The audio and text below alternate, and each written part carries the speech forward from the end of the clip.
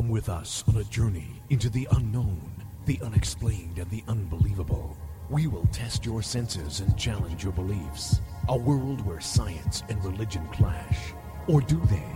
You will meet real people and hear real stories, but you will not believe. You will witness strange sights and hear strange sounds, but you will not believe. This is the New England Ghost Project. Welcome to the nightmare. Good evening, everyone, and welcome to another edition of Ghost Chronicles International, right here on TogiNet, Pararex, Astronet, Planet Paranormal, wherever else we are. I am Ron Kolick, your host, and all the way from across the pond is the gold standard in ghost hunting, which is pretty old. I don't know. We'll have to have a redo on that one. That's a couple of years old now. But anyways, the founder of Parascience, Mr. Stephen Parsons. Well, nobody superseded me as gold standard. Good evening. Well, yeah, but I mean, don't you have to be updated every so often? I was. Like software. Software? It did get updated. Wall Street Journal reran the article, didn't they, last year? Yeah. In the top 10 Halloween articles. You're killing me. Ever. Didn't notice you in there, though. So, okay. Anyways, I'm sitting here at the wife's desk, and she's got all these religious stuff here, of course, and I realized that you have a patron saint. We do. St. George. Mr. Parsons, you personally. Do I? St. Jude is your... oh, yeah. How's that, then? He is the helper of the hopeless. I'm beyond hope. Yeah, that's what I said, the hopeless. So anyways, we got a great show today. Have we? Yeah, of course. Everyone's great. We have to say that. Okay. We're pretty bad. We come on and say, well, you got a sucky show for you, which may be true, but that's besides the point. Well, there you go. We're, 3 minutes into the show, you've insulted the guest. We have a guest today? I didn't know that. Anyways. Have we? No, we haven't. Gone now. He doesn't exist until I introduce him. You know that. Anyways, in a few short months, you'll be coming over here once again to irritate the hell out of me.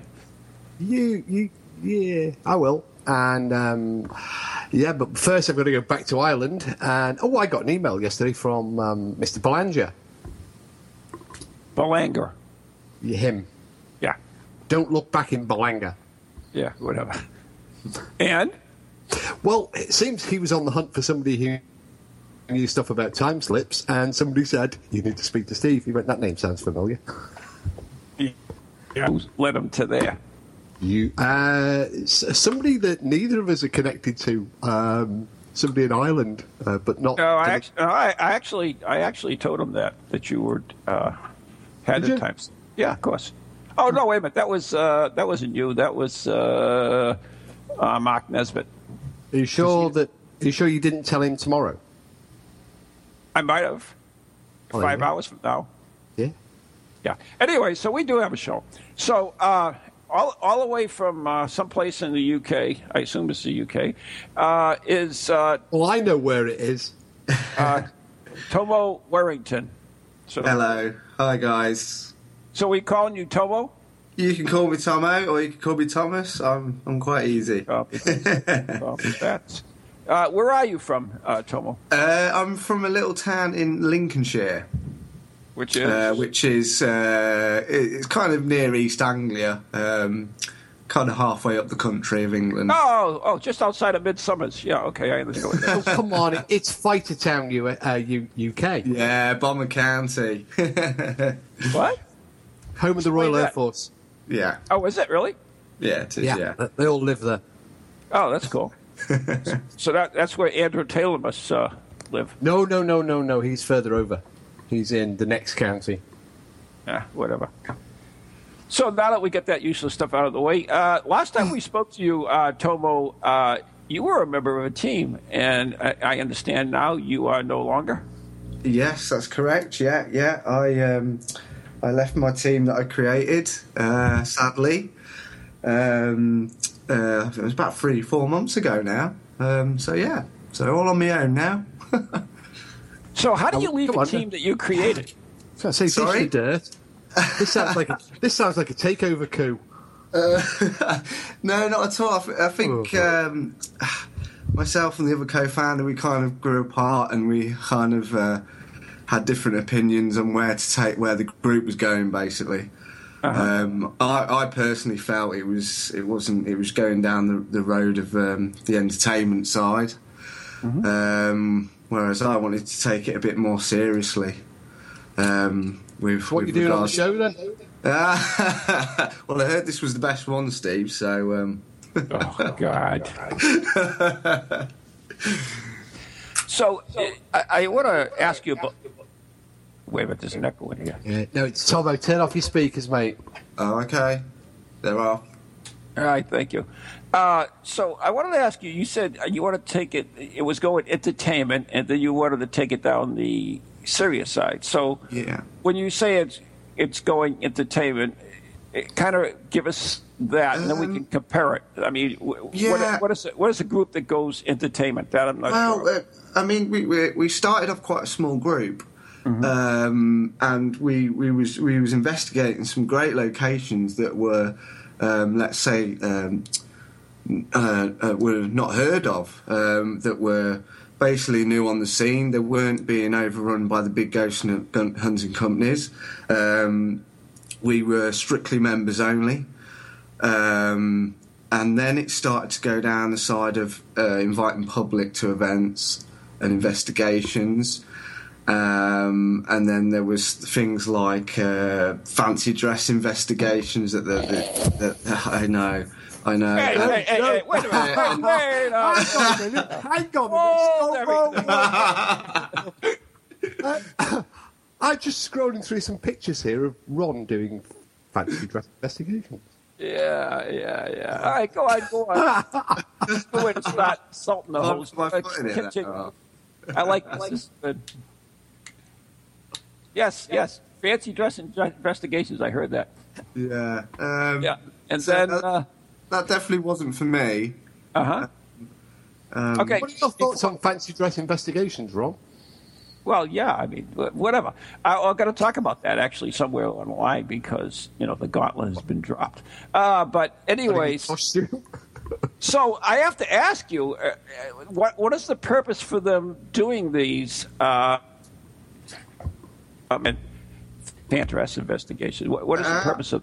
I think the last when I was like kind of in the process of leaving, I think the last one they did was for Halloween.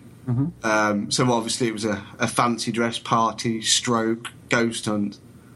I mean, was it to make money? Is that was the purpose? Well, from what I heard, it was raising money for a location in Skegness, which was a charity-run museum, which is fine. I didn't mind that, but I just I don't know. It was just it was labelling the group in the wrong sort of context that I wanted it to be, kind of thing, and I decided there and then it was enough's enough, and I wanted to concentrate on my other things like writing at the minute. So lots of tears were shed along the way. I was quite upset because obviously I did help create the group, and it's quite a big group now, and I've made lots of friends and things like that. So cool. It was quite upsetting, but I think I've definitely done the right thing because some of my articles now are getting some really big views and feedback. Sure, you got on the show with one. How can you beat that? Exactly. Yeah. So it's going all good for me at the minute. I'm happy. Okay. So we've got that all straightened out, and then we'll talk about. No, we haven't. Is there another voice here? I'm sorry. I was just going. I'd asked the question earlier. What are your thoughts on fancy dress investigations? You see, I love them. You know that. Well, yes. I mean, you've got the world's largest dressy up box. But I mean, I don't know. It's either me or Andrew. I mean, that's the thing. Unfortunately, Andrew suffered a little bit of a problem a couple of weeks ago.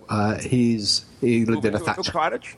Well, he had to because he burnt the last one down. Unfortunately, he discovered that his roof discovered fire. Fire in the roof, and he's now relocating. So hopefully, ghosts, give me a sign that you're here, and they burnt the house down. something like that. But he's settled now. Everybody's safe and well, so hopefully he'll get on his feet again. But yeah, well, I mean, you do dress up. But, yeah, I have no problem with that because you know, Steve, you've known me long enough that there's actually two of me. There is. Yes, this fancy dress Ron and Mr. Ron. So there you go. But there's nothing wrong with it in my book. Now, that's just my opinion. Thomas has got a much different opinion, and I don't.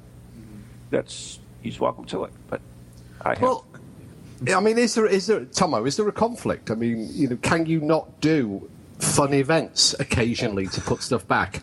As opposed to every investigation, does it always have to have a serious bias? Because now you put them on the fence. Now it's that's my job. Is to I'm like not at all. It's a good question to ask, and I got my finger on the button. Okay. Do you know what? You don't have to worry about insulting me. Trust me, I've been insulted. Oh no! Don't worry about I'm not going to insult you at all. I just feel, for me now, the road I'm going down towards, I really want to take it a bit more seriously. I haven't got any problem with groups out there doing the odd fancy dress night and such things like that, raising money and stuff like that. I've got no problem with that. But then, on the flip side, I see people kind of like labelling groups like that, as in like kind of the gimmicky entertainment fun side of the ghost hunting coin. I don't know. It's a tough one, really. Well, then can you really take ghost hunting seriously? After all, you're looking for invisible people in the dark. That's a very good point. That's a very good point indeed. But I feel that it's nowadays it's more sort of it's just people entertaining rather than doing some proper research, and which is a damn shame, I think. Can the two not be integrated though? Because I was just going to say that. You must have read my mind. I did. Down that psychic road of yours. I did. Because there is an opportunity using entertainment or using the sort of social draw to bring people into the subject who are interested, but they think it may be too heavy to come straight in and they're all sciencey and I wouldn't fit in. I've met plenty of people over the years who are intimidated by some of the people in teams. They think that they're they've got their heads up their ass and that they take themselves and what they do far too seriously.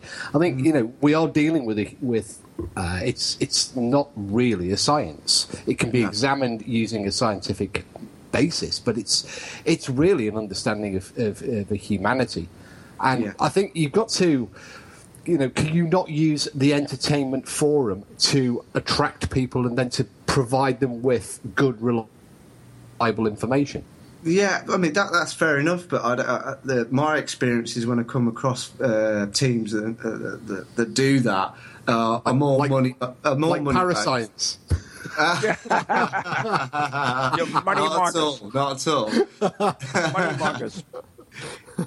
I just think with teams and groups like that, I think they kind of miss the point, and I don't know. It's very money centered nowadays. I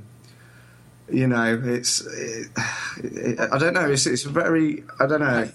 No, you've raised another interesting topic there. This one of money, because groups need funds in order to be able to fund and resource their research and their investigations. Equipment ain't cheap. It isn't cheap to get to a location. Yeah, ghost stock costs a lot of money. If it worked, it'd be a bargain. It doesn't work. Yeah, if you've got a ghost arc, send it to me. I want to take one apart. But nonetheless, I'll find out. I'll fix it for you. You can put 4 wires back. Yeah, battery in it. But who invented that? Massimo. We're gonna have to get him on the show, But anyway, money. Groups need money, and a commercial side to a group, is that necessarily a bad thing if the money is then channeled to the investigation side, for example? And also for preservation. Yeah, that's a good point. And I know when I was with Secret Hauntings, we had to do 2 or 3 public events a year to basically fund us. Exactly. So is that wrong? No, but then it can't. Then half the group were kind of going down to the entertainment road, and the other half wanted to, stop back and what are we actually doing here? We're just basically entertaining the public. So it was a bit of a divide, and I know it's a bit of a divide in many groups out there as well. Yeah, you're right. And there are groups that all groups face that conundrum of funding. I know some groups where they've actually split the group effectively into 2, so they have like a commercial division and a research side, and one funds the other. And never the 2 shall mix. They do their public events and then they channel the money into their private investigations. So they've seemed to have found a solution that way. Money, people use the same criticism against mediums, don't they? They charge for their services. That's a bad thing. Should investigators charge for their services at all? I don't think so, personally. With what is that with regards to? Well, wait a minute. All right, let me ask you this: what is your service? If you're charging for it, what is your service? What will you provide a client with that he will pay you for? Who are you asking there, Ron? Yeah, anyone who will answer my question. Well, my response to that would be... I heard tumbleweeds going across there for a while. My response would be, you're not providing them with a service. They're providing you with the opportunity to investigate the location. So, of course, you shouldn't charge in those circumstances. However, if your expertise is called upon, for example, to present on a media show or appear in a media show or to write for a magazine or who are then commercially using your expertise and product to sell their product, then of course you have the right to charge for them. For example, if you write for a magazine like Supernatural magazine, and then if that was a commercial venture and they're making money from that venture, then you have every right. In fact, they have a moral obligation to pay you. They can't just turn around and say, "Oh, you should do it for free." We'll make money off your back. And it's the same with the media. You get endless. I know Ron does. I know I do. Tomo's probably had them as well. You get this call from the local TV company. We're going to make we want to make a documentary. We need a ghost hunter. Will you appear in it? Or there's no budget, but you get the exposure. Yeah. It's wrong. Yeah, it is wrong. Yeah. So it's funny, but back in the old days, that would have been good because exposure in media was very rare for ghost hunting groups and paranormal researchers. And so in that case, it was okay for just exposure. But now there are so many groups out there, Tomo, and you mentioned that in your article, that it just, it's not the same. It's just, exposure, there's just too many groups. They're always in the news. They're always coming up with wonderful pictures of light bulbs and stuff. Captures and yes. So it's difficult. So your time is worth money, and nowadays, and it certainly should be, taken care of. But anyway, I was thinking of writing a hit song next. If you want to make it paranormal, put a ring round it.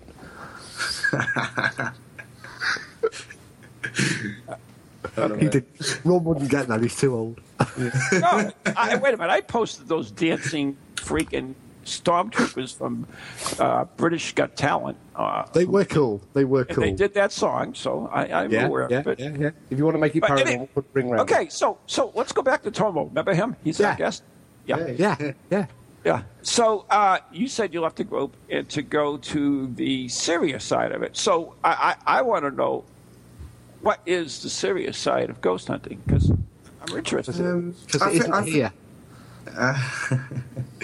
I think what I mean when I say the serious side of paranormal, I think taking time out to research the topic is a big thing. I mean, there's a lot of groups out there that have not even read a book by Harry Price or somebody like that. And I think that's kind of a bit of a letdown, to be honest, nowadays. So, I mean, research, I think, is key to a lot of things. And I think making the time and effort to delve into old cases and things like that, I think it gives you a better understanding of kind of what's happening around us. So, yeah, instead of going out to do the public events, do some research. Yeah, I understand that. But what is the ultimate goal of the serious side of ghost hunting? And I'm curious for you, Parsons, too. I'm interested in your answer to that as well. Well, let our guest go first, remember? Yeah, I will. But I just want to put you on the hook with that. I just want to put you on the hook. Doesn't put me on the hook. Doesn't put me on the hook. Yeah, we'll see. For me, personally, I would like some personal evidence for myself, basically. I'm being selfish here. I've not had a great deal happen to me, but it seems like every group in the country has had their experiences. So for me, it's a personal experience, and hopefully, if I can help people on the way to understand what they're experiencing, I think that would be my ultimate goal, really. I can't, but I have to agree. You get all of these people who say, "Oh, I'm in it to help people. I'm in it to give something back. I'm here to provide evidence, to debunk." What does that all mean?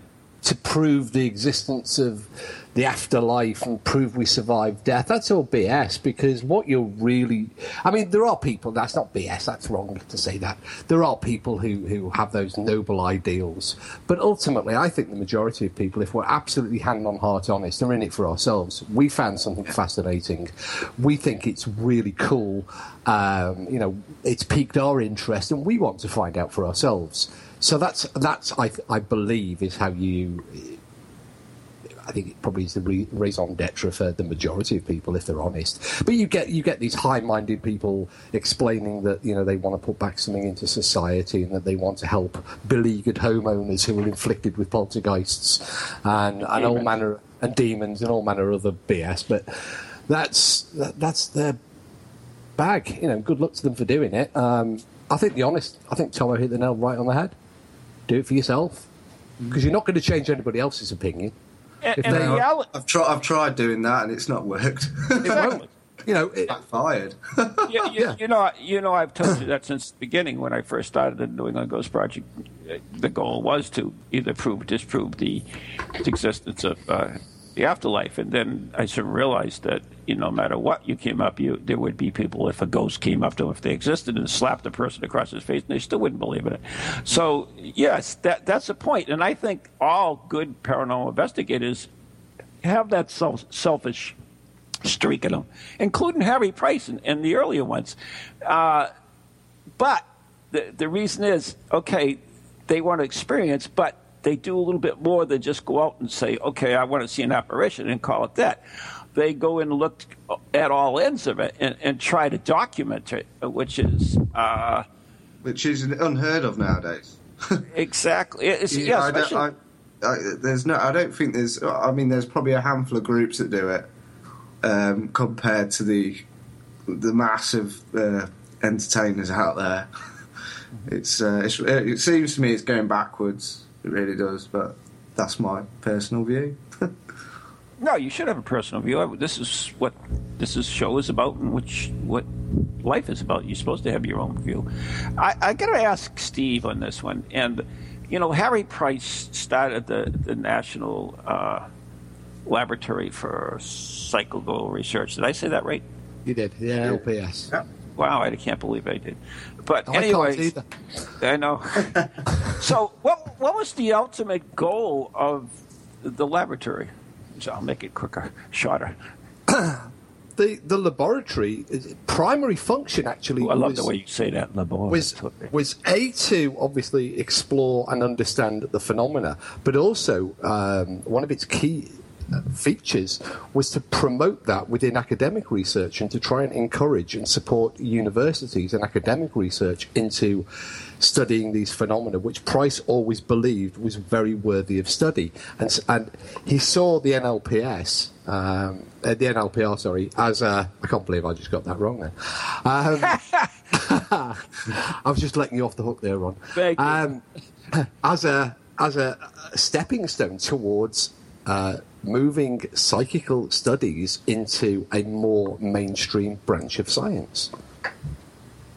But that hasn't happened, has it really? No, it hasn't. It very nearly did. Price went to a number of universities throughout the UK, the USA, and Europe, and he was up against that. What many investigators have discovered over the years, you're up against mainstream science, which is very fixed, very immovable in its ideas. Right. You know, it won't do anything to rock the boat. People within even modern day parapsychology very rarely go anywhere near spontaneous cases, because it's an area where it's considered to be very much a fringe. You know, it's a fringe pursuit. Ghosts don't exist, but the possibility of telepathy and clairvoyance and mediumship and the study of consciousness might. So that's a good area for funding research. But you say, I want funding research to go and look for ghosts. People are going to think you're a cuckoo. And that's very much the case within modern day parapsychology. So Price discovered that, although he did get close on a number of occasions with the University of London, where he did set up the University of London Laboratory for Psychical Science, which was the later incarnation, obviously, of the NLPR.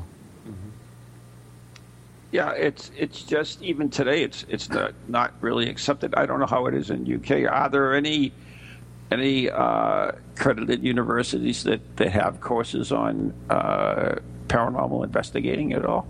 Well, we're coming too close to the break, but no, there are no mainstream universities in the world that I understand offer courses in spontaneous case research. That's a shame, actually. But I know even myself, when I was able to get my course into Northern Essex, it's still, when the regime changed, it was dumped again. So there's still a lot of resistance to it. But anyways, we are coming up to the break, so we do have to take a break. And you're listening to Ghost Chronicles International. Steve Parsons and Ron Kolick, and our special guest, Tomo Warrington. And we'll be right back after the following messages right here on TogiNet, Pararex, and beyond.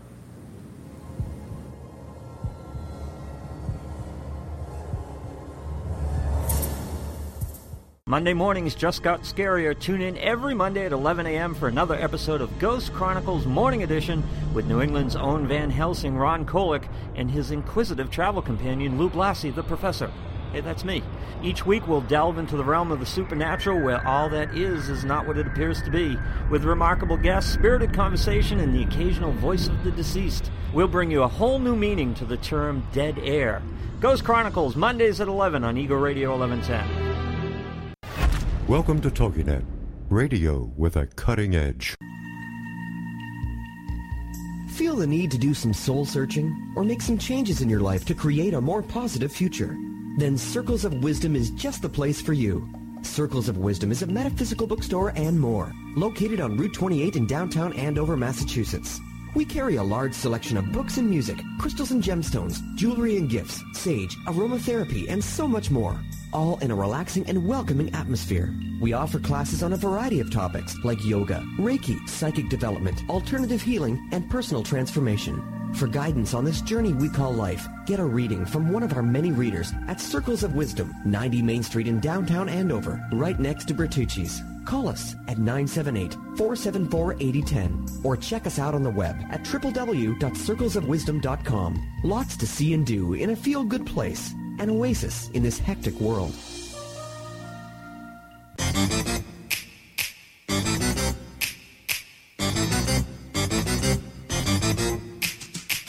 They're creepy and they're kooky, mysterious and spooky. They all talk gobbledygooky, the Pararex family.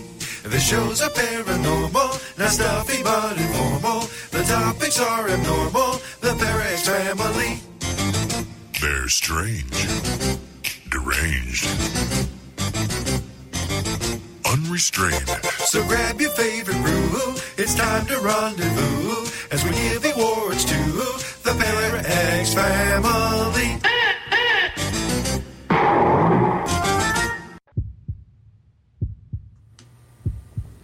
There you go. There's the heartbeats that bring us back into part 2 of Ghost Chronicles No way. International. Yeah. I don't know whose heartbeats they are, but they're Not mine. very steady. And our guest tonight is Tom Warrington, formerly of... Oh, Secret. God almighty. Secret, Bomber County and all that. Yeah, I remember Bomber County. Yeah, I remember all that. But after artistic differences with the group, he has now struck out on his own and has decided to... Just because he wouldn't dress up fancy dress, that's all. Yeah. Says the expert. Has now decided to step out on his own and has become an accomplished writer and contributed to numerous tomes and works, including Supernatural magazine. Supernatural. You're going to say it like that. Supernatural. Anyway. Do you get paid for being in Supernatural magazine? No. That's just wrong. Yeah, tell me And if about anybody from the magazine's listening, pay him. You're killing me. God. All right, right along. Yeah, we were talking about Harry before the break. I mean, the conversation often comes down to price, and a lot of people, resort to Harry Price as the de facto ghost hunter. But he wasn't the first, and in fact, there's no denying his contribution. Many of the techniques that we still use today and our ghost kits can be traced back to Price. But Price was just one of many that we enjoyed here in Britain and indeed in America. We had Elliot Gould, Phimonesis, or whatever the hell his name was in Greece, we had, right? Yeah. Was it? He actually solved the case. I mean, that's pretty cool. That's more than we've ever managed. I know. Give me a break. On his first case, I think.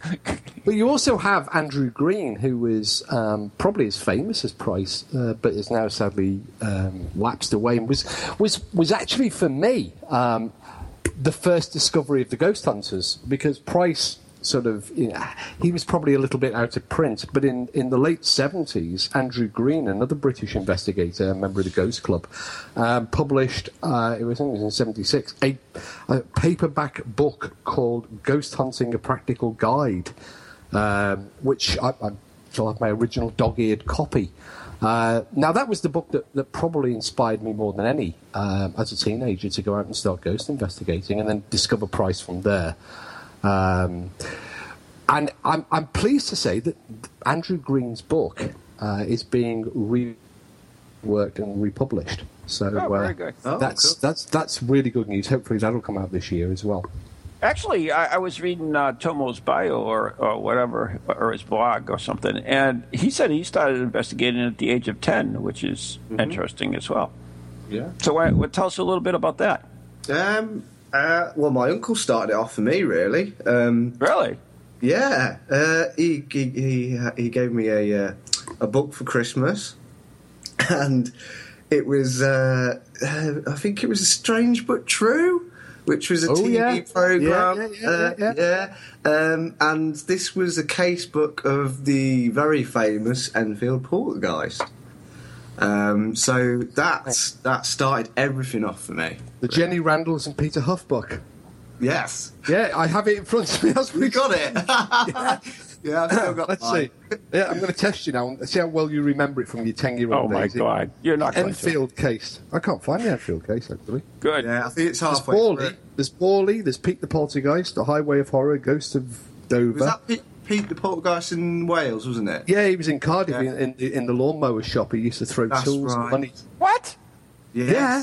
Brilliant case. Pete and the investigator, I was proud to know. So page 83. Let's just quickly recap on Pete the Poltergeist, seeing as we did actually mention him.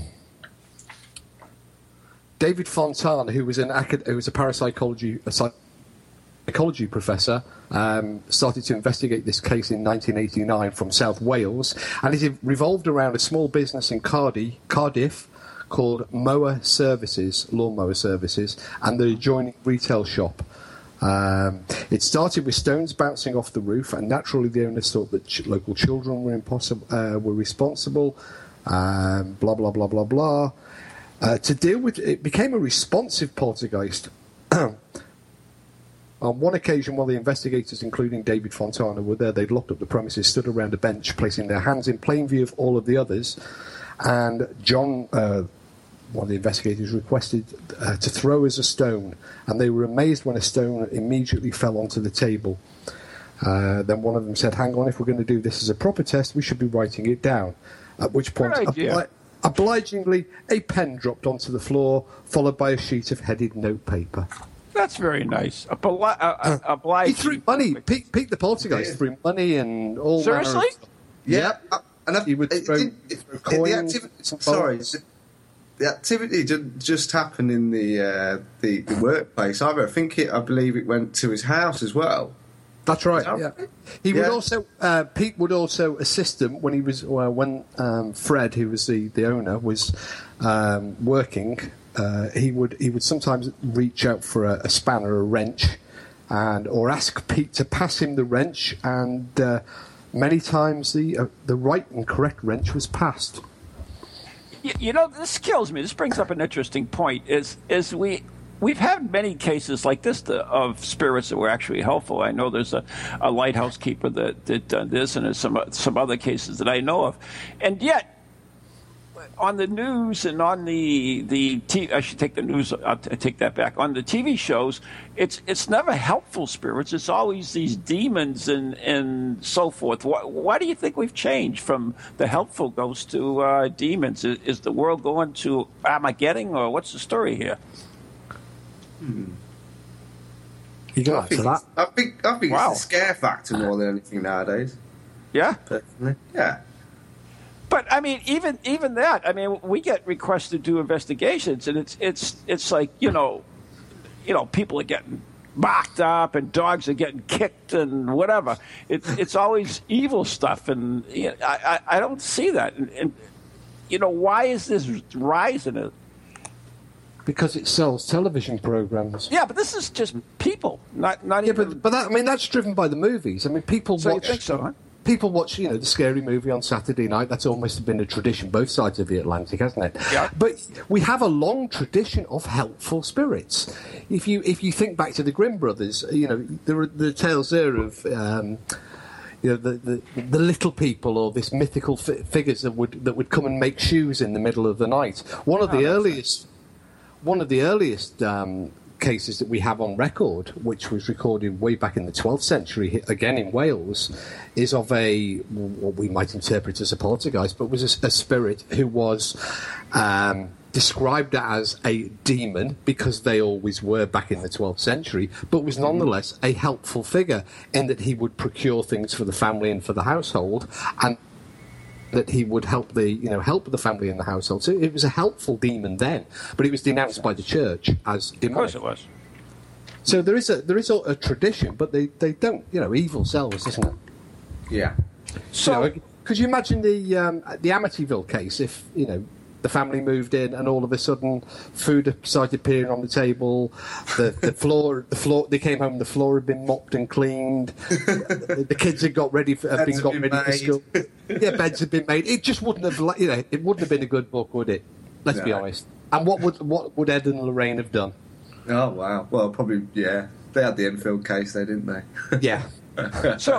So, Tomo, what interests you in the paranormal? What is your particular interest? Is it just general, or do you have a specific field? Yeah, I think it originally started with the poltergeist phenomenon, and then I kind of started doing my own research, and soon realised how big the paranormal umbrella actually was, and didn't specifically go down the road of ghosts and ghoulies, but it was a number of things.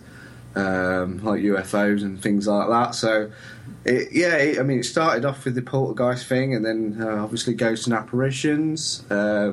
and I've been recently looking into ufology as well. So, yeah. So that's kind of a broadband then. Yeah. Yes, definitely. Yeah. Yeah. Okay. So, as far as your research, I mean, what do you do with? You write articles with it? Is there a book coming or anything like that? I wish. I wish. No, I'm going to carry on doing my articles. I always said there's no book in it. Yeah.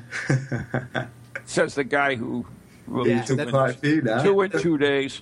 Then all of a sudden two came along at the same time. But do you, I mean, you currently write for Supernatural magazine. You also write for it's Parazine, isn't it? I can't remember the name of it now. Yeah, and I've just had a new one for Phenomena magazine with Steve. I think Steve Mara. Sorry about that. Who? What? That's a real shame. What? Well, you know, we've got this guy over here called Steve Mara who tells the world he's a parapsychologist when he just isn't. But actually, his magazine. Wait a minute. I understand.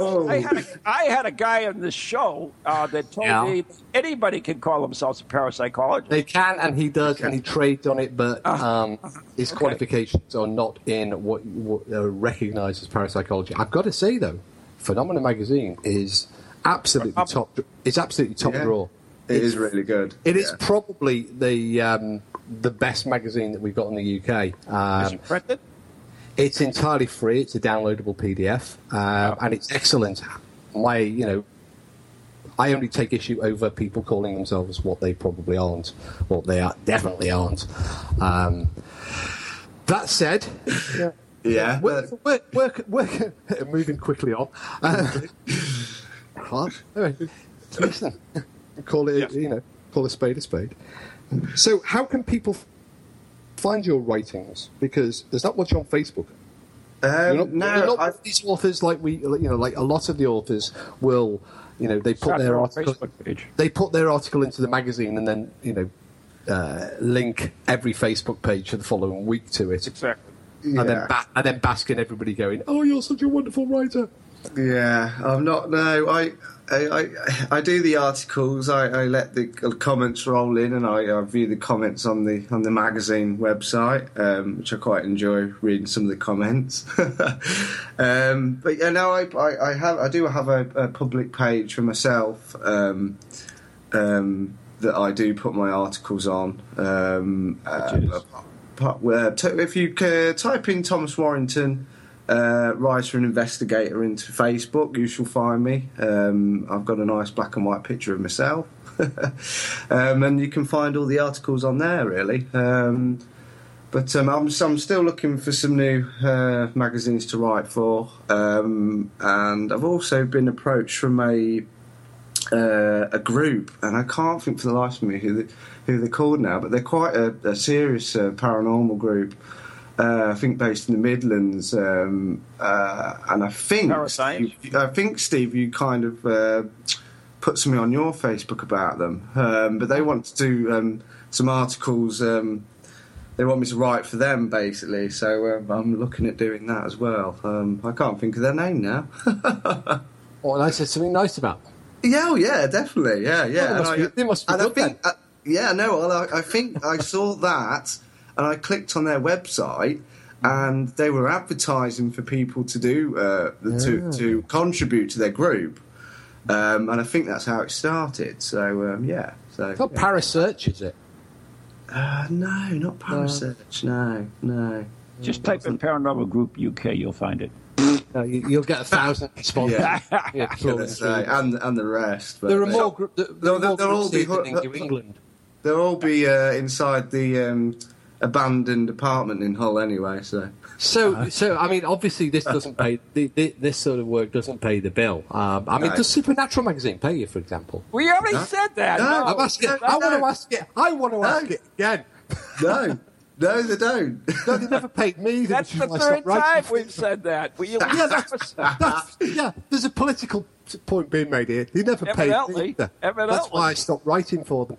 That's a good point. but no, seriously, Ron, you have something that you've got this monthly newsletter thing now that's developing into an interesting page read each month. Of course, we still have Ghost Chronicles on the back burner. We're just waiting to publish. Well, I was referring to the NAGP. I know, but whatever. Let's ignore that. I'm just touting for business for Tomo. I know, I understand. You're such a sweetheart. Cheers, mate. Anyways. He won't pay you either, Tomo. Yeah, Tomo. So, anything else that you wanted to bring up that I didn't want to skip something. Anything particular else you would like to bring up before I get to your article? And I do want to get to your article, too, by the way. Well, I've got a big charity event coming up on the 23rd of May. It's a fancy dress? No, definitely not. It's definitely not a fancy dress party. Okay.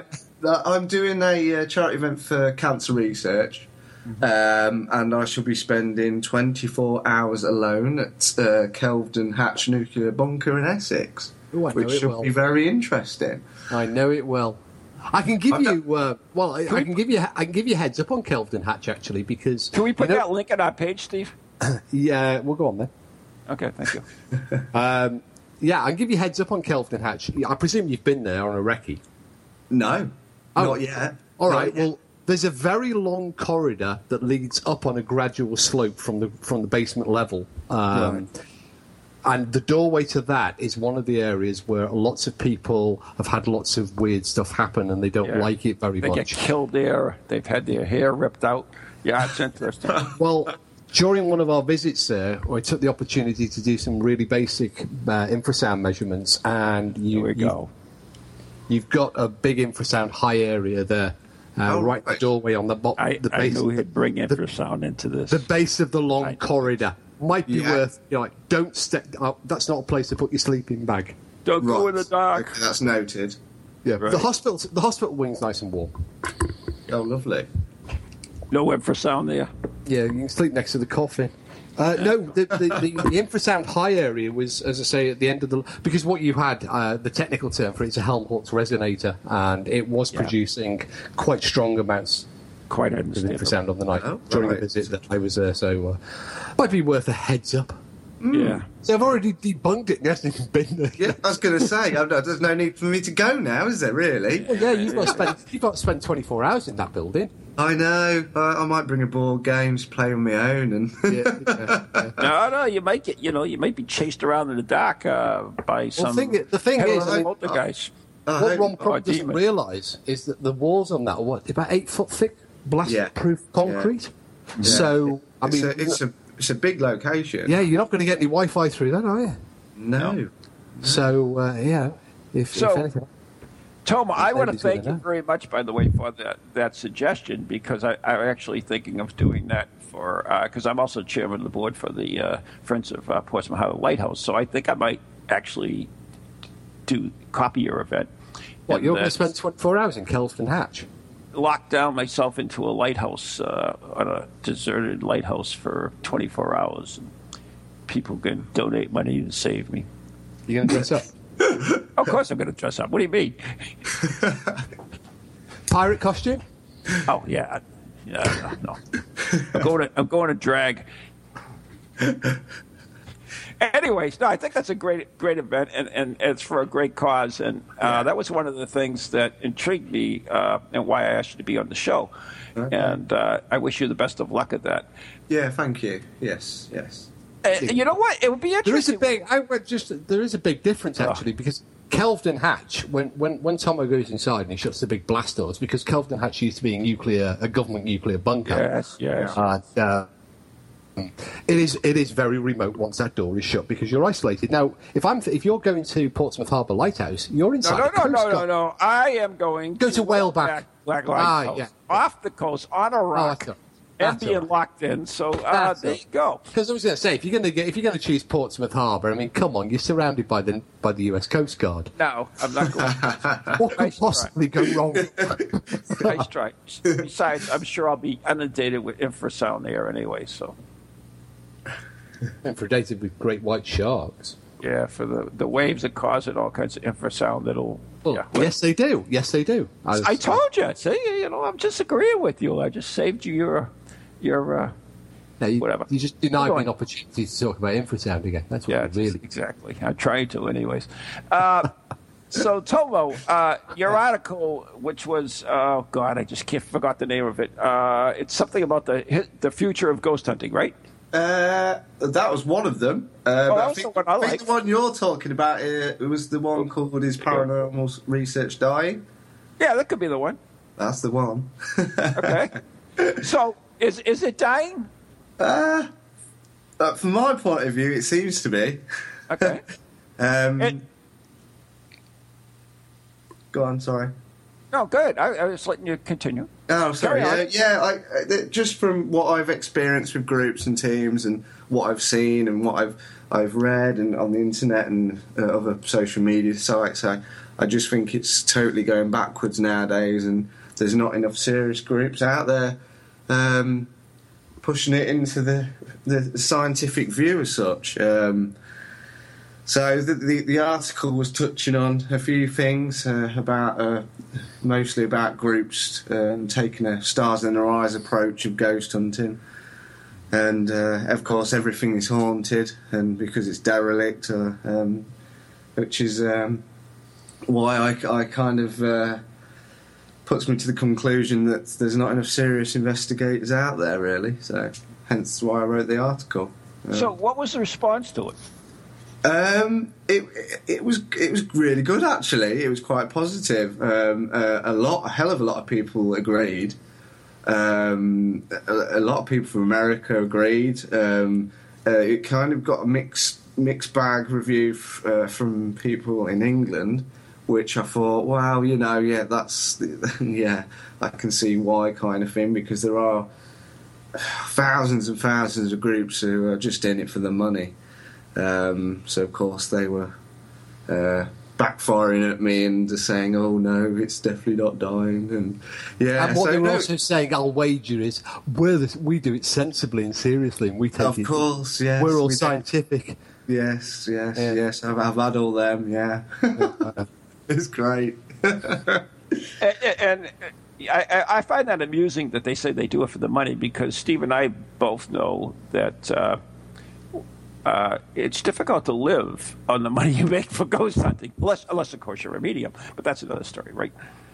I disagree with that. I think some of the ghost hunting and I call them companies, they are making a lot of money. For instance. Give me a for instance. I'm interested. Okay. I want to see what they're doing right so I can copy it.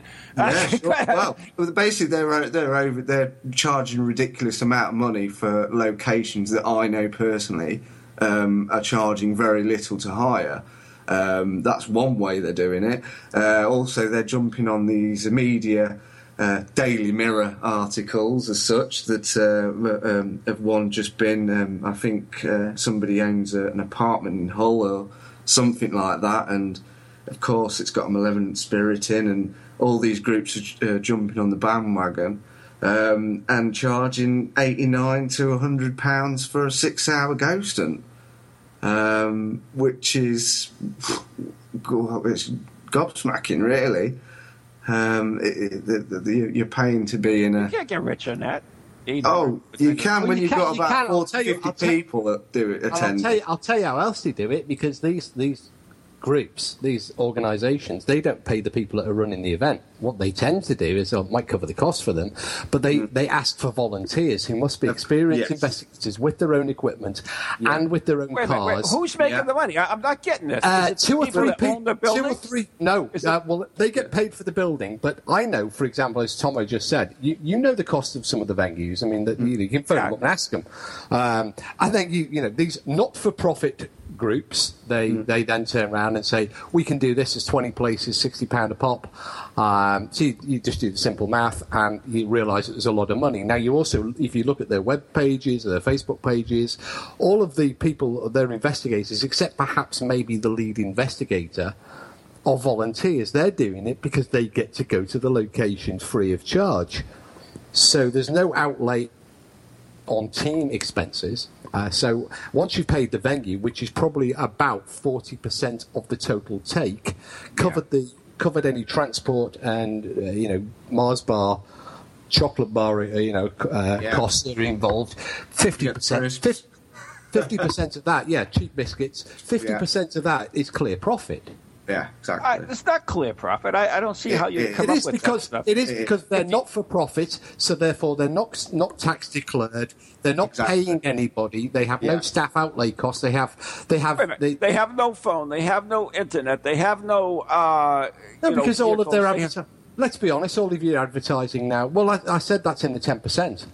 The cost of actually giving your the volunteers the ability to get there and buying the biscuits, you're talking between 40 to 50% clear profit at the end of the day. Yeah. And now, one event. For one event. Now that's only one event. How many events do you do? These organisations are doing maybe 2 or 3 events a week. I know a company who are actually doing one a day for a whole week. Seriously? How can they draw that many people to do it one a day? Because it's 60 pounds a person. I mean, it's and it's the same location as well. Yeah, I don't get that. Because it's a location such as the hostel that Tomo just alluded to up in Hull, such as the Poltergeist House in Pontefract that was featured on Most Haunted and has been in the media. Anywhere which is popular, people want to go there. There is a demand. A company moves in. There isn't very many with exclusivity deals, so you have a range of options and prices. But all of them are working on between the 30 and 50% profit margin when you do you stack up the figures. All of them declare that themselves not for profit. We are a not for profit organisation. You see it time and time and time and time again. Well, it's one thing to declare it. It's the other thing is the governor okays it. It's a the thing is that there are some legitimate events companies such as Haunted Happenings and others who are fully. They are stating that what they're doing is providing a service. They provide. Yeah, we'll have to talk this. We're almost out of time, so we're going to have to finish it up. I'm sorry. Anyways, you're listening. This is really disturbing to me. So, anyways, Tomo, we want to thank you. Tomo Warrington has been our guest. We want to thank you so much for joining us, and it's always very interesting to speak with you. And anything else you want to add for the last minute? And give Supernatural Magazine a plug. Yes, of course. I think we've done that enough, Steve, tonight. Yeah, exactly. Did he pay you? Oh, shut up. No, he's going to kill me. On that bombshell, I'm going. Yeah, I too. That's freaking dodgy, if you ask me. Anyway, all right, so it's time to wrap it up, I guess. I don't hear any music, do you? No. We can play the X-Stars theme. Okay. There you go. Good night. God bless. Good night, everyone. From goalies to ghosties, long-leggedy beasties, and things that go bump in the night. Deliver us, good Lord. In today's business.